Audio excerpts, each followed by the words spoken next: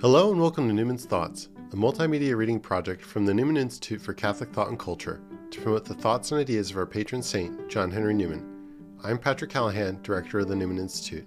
Today is day 23, and I'm reading section 1 of Discourse 3 to St. John Henry Newman's The Idea of a University. I'm using the Clooney Media edition of The Idea of a University. You can follow along with this or any other edition, or even online via our daily email. St. John Henry Newman, The Idea of a University, Discourse 3, Bearing of Theology on Other Branches of Knowledge, Section 1.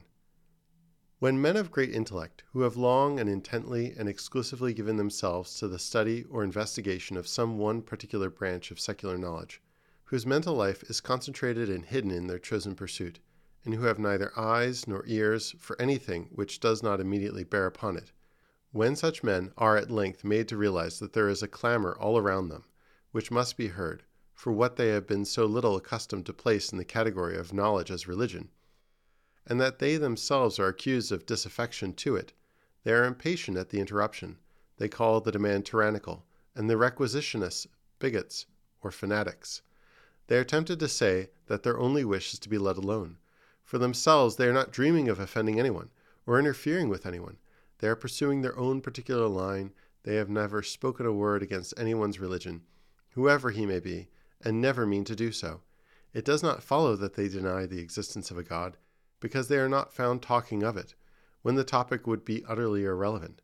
All they say is that there are other beings in the world besides the Supreme Being. Their business is with them. After all, creation is not the creator, nor things secular religious. Theology and human science are two things, not one, and have their respective provinces. Contiguous it may be, and cognate to each other, but not identical. When we are contemplating earth, we are not contemplating heaven, and when we are contemplating heaven, we are not contemplating earth. Separate subjects should be treated separately. As division of labor, so division of thought is the only means of successful application. Let us go our own way, they say, and you go yours. We do not pretend to lecture on theology, and you have no claim to pronounce upon science. With this feeling, they attempt a sort of compromise between their opponents who claim for theology a free introduction into the schools of science, and themselves who would exclude it altogether, and it is this, namely, that it should remain indeed excluded from the public schools, but that it should be permitted in private, wherever a sufficient number of persons is found to desire it. Such persons, they seem to say, may have it all their own way, when they are by themselves, so that they do not attempt to disturb a comprehensive system of instruction, acceptable and useful to all, by the intrusion of opinions peculiar to their own minds. I am now going to attempt a philosophical answer to this representation, that is, to the project of teaching secular knowledge in the university lecture room, and remanding religious knowledge to the parish priest, the catechism, and the parlor.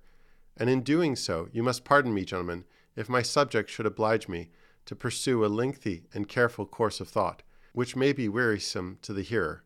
I begin then thus. Thanks for listening to Newman's Thoughts. To discover more about today's reading, or to download this season's reading guide, visit newmansthoughts.com.